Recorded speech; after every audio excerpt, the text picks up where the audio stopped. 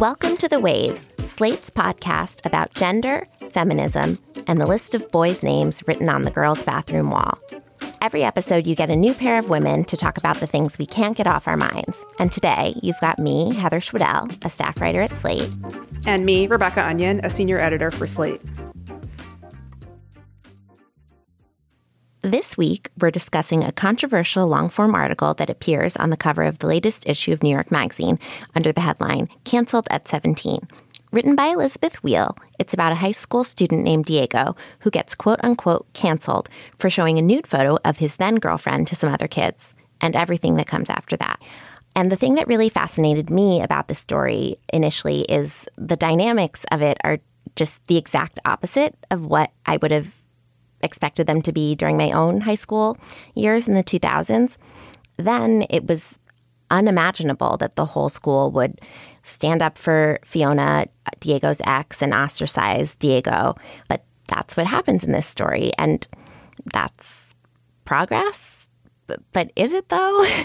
Rebecca, why did you want to talk about this? I thought the way that this was written was extremely fascinating. It's designed to make the reader feel sympathy for this guy who did something that, you know, is very wrong, uncomfortable, and upsetting. But it's also kind of tapped into a lot of people's pet topics in discourse right now. Obviously cancel culture, revenge porn, what the pandemic did to kids. And all of these things have made people react in a very, very virulent way.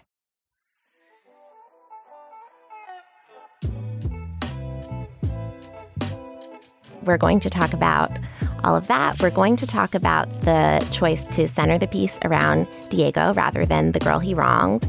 Certainly some of the backlash the piece received, and it did receive a lot, including a post-publication Gawker scoop about the article that makes the discussion even more complicated. So all of that right after this.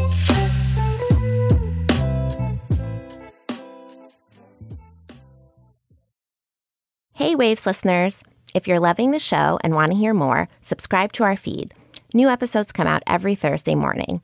While you're there, check out our other episodes too, like last week's episodes about Gone Girl and Roe v. Wade. This episode is brought to you by Shopify. Forget the frustration of picking commerce platforms when you switch your business to Shopify, the global commerce platform that supercharges your selling wherever you sell. With Shopify, you'll harness the same intuitive features, trusted apps, and powerful analytics used by the world's leading brands. Sign up today for your $1 per month trial period at shopify.com/tech, all lowercase. That's shopify.com/tech. Welcome back to The Waves.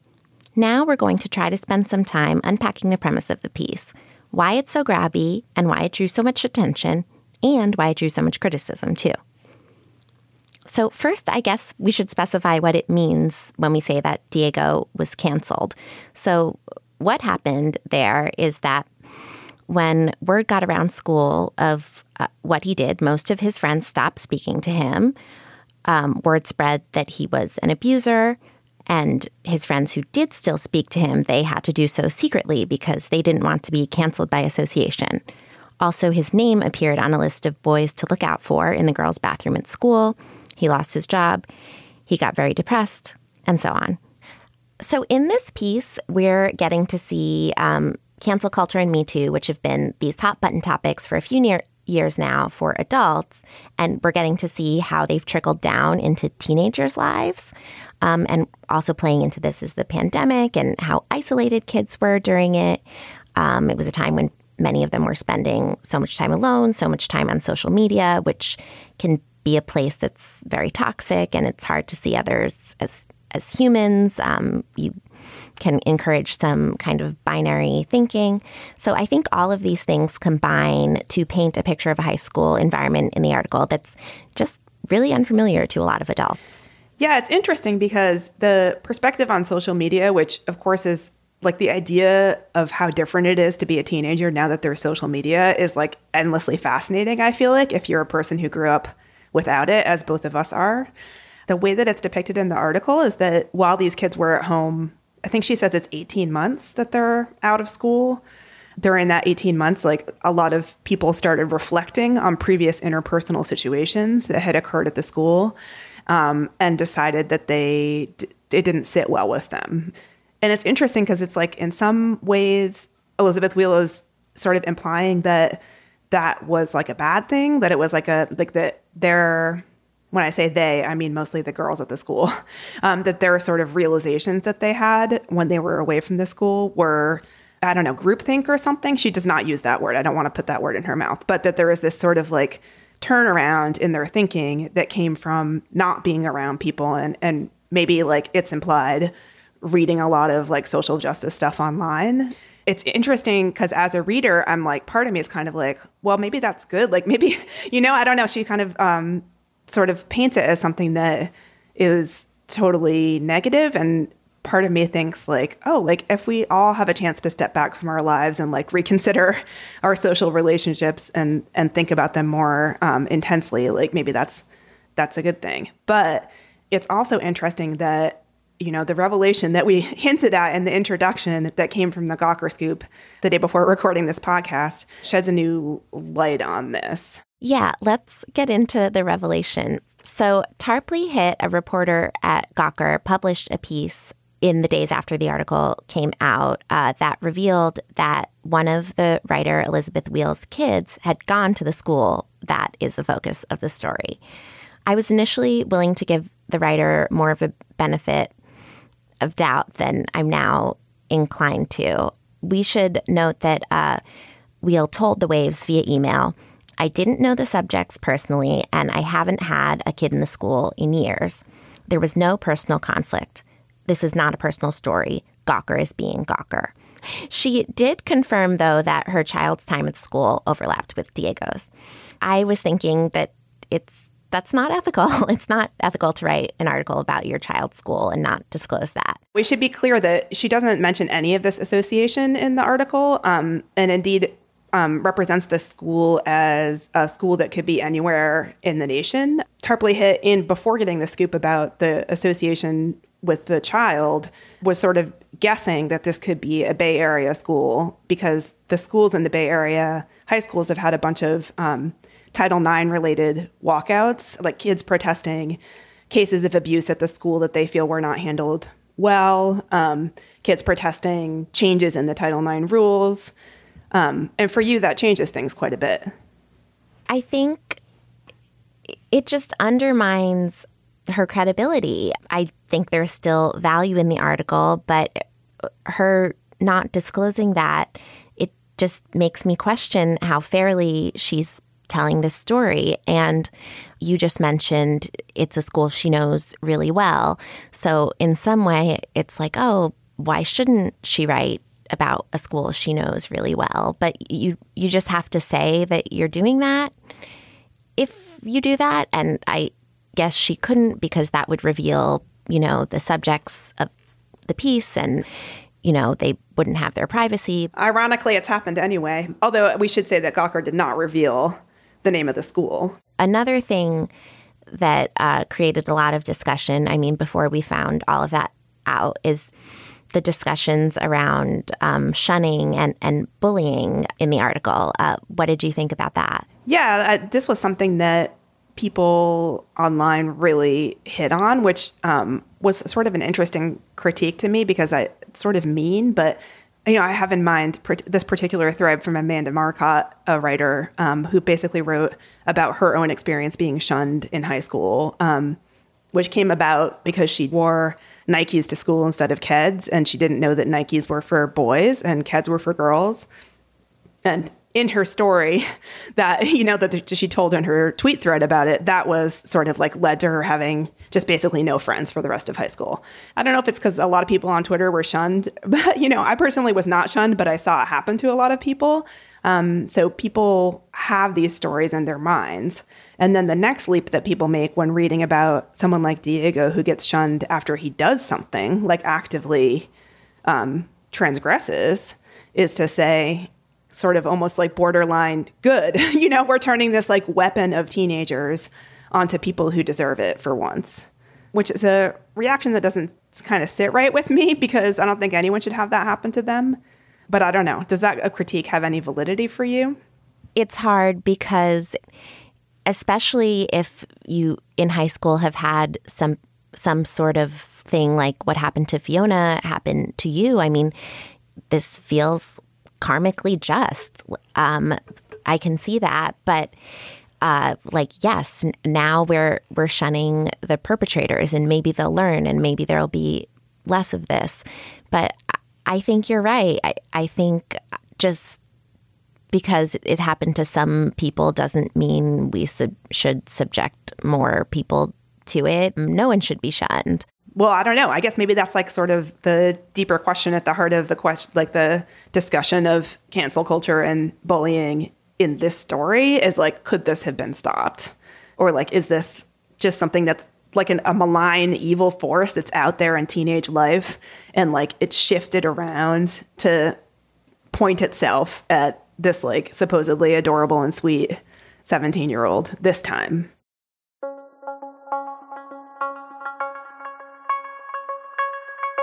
We're going to take a break here, and in our next segment, we'll get into some of what the writer says she was trying to do in the piece and whether she achieved that. But if you want to hear more from Rebecca and myself on another topic, check out our Waves Plus segment, where today we're talking about our own high school experiences. Please consider supporting the show by joining Slate Plus. Members get benefits like 0 ads on any Slate podcast, no paywall on the Slate site, and bonus content of shows like Amicus, Slate Money, and of course this one. To learn more, go to slate.com/thewavesplus.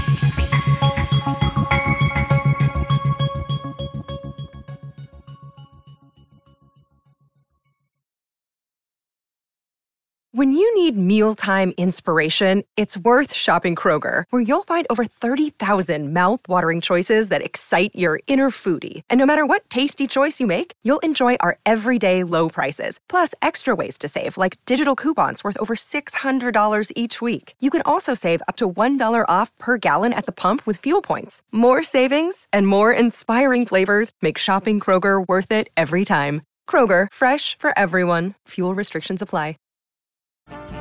This episode is brought to you by Snapple. Welcome to the Snapple Market Auditory Experience. Close your eyes. Imagine you're walking into your neighborhood store. You make your way to the back and reach for your favorite Snapple flavor. You can't wait. You take a sip. Whoa, that's a lot of flavor. What flavor are you holding? Now open your eyes and check out Snapple.com to find ridiculously flavorful Snapple near you. We're back, and now we're going to try to think through the point the writer was ultimately trying to make in this piece. And we should note that Elizabeth Wheel, we invited her to come on the show, and she declined, but she did ask that as her statement we read this paragraph of her piece. Let's just come out and say it. It's a horrifying time to be a young woman. The world is burning and bleeding out. Adults are not fixing it. Teenage girls are poised to have fewer rights over their own bodies than their mothers had. The sane response, the awake, healthy, non-nihilistic response, is to feel panicked, frantic, hung out to dry, devalued, and unsafe. Who are they supposed to believe is looking out for them? The schools, the courts, elected officials? Will anything get done to make the world better if they don't do it themselves? So we can ask, how is this mob justice possible, and leave it there? Or we can ask, what happened to this cohort to unleash what Northwestern legal scholar Deborah Turkheimer described as a primal scream, a scream that conveys in its raw, messy, full of collateral damages way that we don't trust our institutions, we've been betrayed by our institutions, and so all that's left for us is to do this. She's talking about the article in general. Students have created this culture of public shaming, and a culture of public shaming is not a good thing, but that's happened in the absence of any kind of system for dealing with these issues through the school, through national educational policy. Girls continue to be victims of rape culture. Perpetrators don't have a path toward redemption. And some kids get roped into all of this who are guilty of less than what they were accused of, or in some cases completely innocent. In Wheel's story, we hear about kids who are canceled accidentally, kids who are canceled and don't know why. Rebecca, how do you think she did? It's so interesting to me that she wanted us to read this paragraph, because a lot of the critique of the piece, besides the high school shunning has always happened and we're only mad now because it's a boy, has to do with the subjectivity of it, the way that it inhabits Diego's mind instead of Fiona's. So, for example, we could maybe talk about the way that it was written a little bit, because this is something that, again, critics brought up quite a bit. There's sort of like a John Green, young adult, Fault in Her Stars kind of writing about Diego's life and also about Fiona, which really makes it clear that the writer is trying to get inside Diego's mind. So, for example, she describes Fiona as almost psychedelically beautiful, pale celestial skin, a whole galaxy of freckles, a supernova of red hair. So we don't really know very much about her personality, her likes and dislikes. You get to hear all about the kinds of stuff that he likes to do, even small details down to like what's on his bedroom walls and what kinds of deodorant he uses, and little grace notes that kind of flesh out this picture of this person. Whereas Fiona really doesn't get that same treatment. When critics kind of articulated this as a main problem with the story, I found the discussion really interesting. So I think by sharing this paragraph, I don't want to read thoughts into her head, but I think she's sort of trying to say, like, look, I said the things that you guys are saying. Like one of the main things is that people would say is, okay, so why are we having this story from the point of view of a boy? Like, so many bad things are happening to girls right now. And she's like, look, this like beautifully crafted paragraph that I've put in here kind of like covers me for that, which is an interesting move on a writer's part that I kind of recognize. It's like, basically this piece was framed as being about a boy because that makes it unusual. This is my argument. I'm saying this. You can see if you agree. And the question is, if it had been framed around Fiona, would it have read the same or been as interesting to people or been sort of noteworthy or newsworthy or generated the amount of comment that this piece has generated? I do think that's an interesting question. I think the writing style is subjective. I wouldn't have called it, John Green-esque. I mean, I think she was trying to do something novelistic. And if you already don't like the story, like, you probably are not going to like that. I mean, the story does feel like it's too much about Diego, and knowing that she's a mother at the school he goes to does make me think even more about that choice. And like, what did she know about this situation?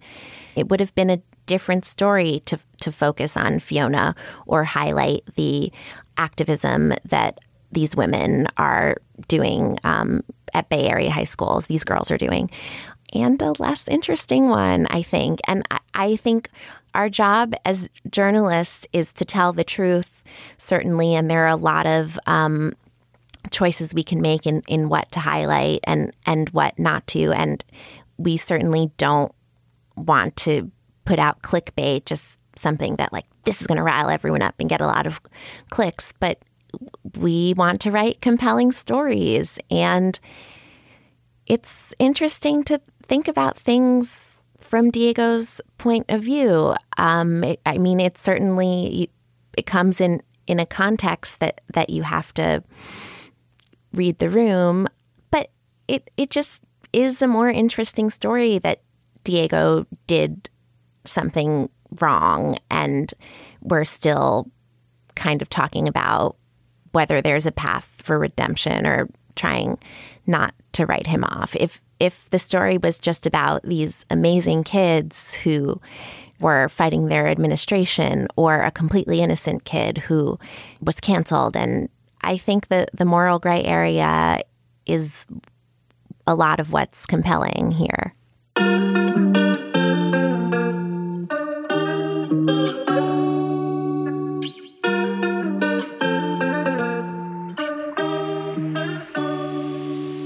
Before we head out, we want to give some recommendations. Rebecca, what are you loving right now? Okay, so I've finally gotten on the boat of what someone on Twitter has called the Sad Astronaut Show. I think that was Catherine Van Arendonk's coining. But it's the show For All Mankind, which is on Apple TV+. Now, this is a sort of alternate history show about what would have happened if the Soviets got to the moon first, and therefore the Americans felt compelled to continue the space race. So it's like a early 1970s through today show about like a much more ambitious and aggressive American space program. And the reason I'm bringing it up on the waves is that one of the things that happens in the early parts of the first season is that the Soviets put a woman on the moon. And so in response, Richard Nixon says, we ought to get some lady astronauts up there. And so there's 4, and then later on in the seasons, many more women who join the astronaut corps. And so basically it's like a corps of both women and men who are doing, colonizing the moon and then sort of mining the moon. And now I'm partway through season 2, and they're sort of figuring out what their next step is going to be. It's partially created by Ronald Moore, who created Battlestar Galactica. And it's like romantic and kind of scary sometimes and like suspenseful, and spends a lot of time with its characterizations and their development. And I love it. I can't wait to go home tonight and watch another episode. I don't love space, but when you say romantic, I get a little interested. Yeah, right. There is a lot of space technology. There's a lot of like, oh, how are we going to get this, coupler to the ship in time for it to be fixed, whatever, like that kind of stuff. So I'll warn you about that, but it is fun the other way. Now, what are you going to recommend? I'm also going to recommend a TV show, Amazon Prime's The Summer I Turned Pretty. This is a 7-episode series, and it's based on a book by Jenny Han, who is the same author who wrote the To All the Boys I Loved Before books, which became these huge Netflix movies and I think are adorable, especially the first one. So it's just like candy for the summer. This girl stays at a beach house every summer with family friends. They've always regarded her as just the little sister while she's like in love with them and worships them, her family friends. But then one summer, the summer she turns 16, she shows up and she's grown up and they notice, and it's really cute. I think if you've ever read like a novel set like over one summer at the beach, like there's just a familiar arc it follows, but it just does it so well. And this show totally could have been a movie, but I love that it's a 7-episode series, just pure pleasure, cute boys, love story, totally light and fun, and maybe everything some of you are looking for right now. I certainly was. I love it. So you can either pick dramatic astronauts who are drinking in bars to get over their sadness not being assigned to the mission, or you can pick fun teens at the beach.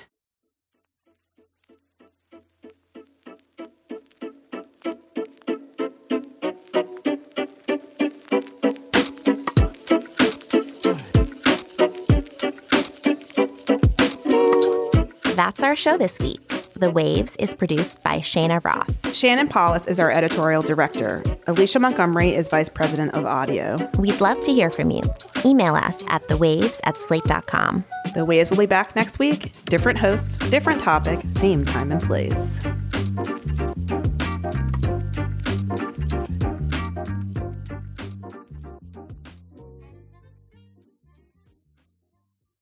Sick of being upsold at gyms?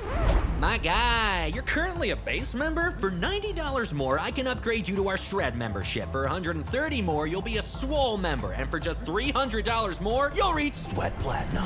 At Planet Fitness, you'll get energy without the upsell. Never pushy, always free fitness training and equipment for every workout. It's fitness that fits your budget. Join Planet Fitness for just $1 down and $10 a month. Cancel anytime. Deal ends Friday, May 10th. See Home Club for details.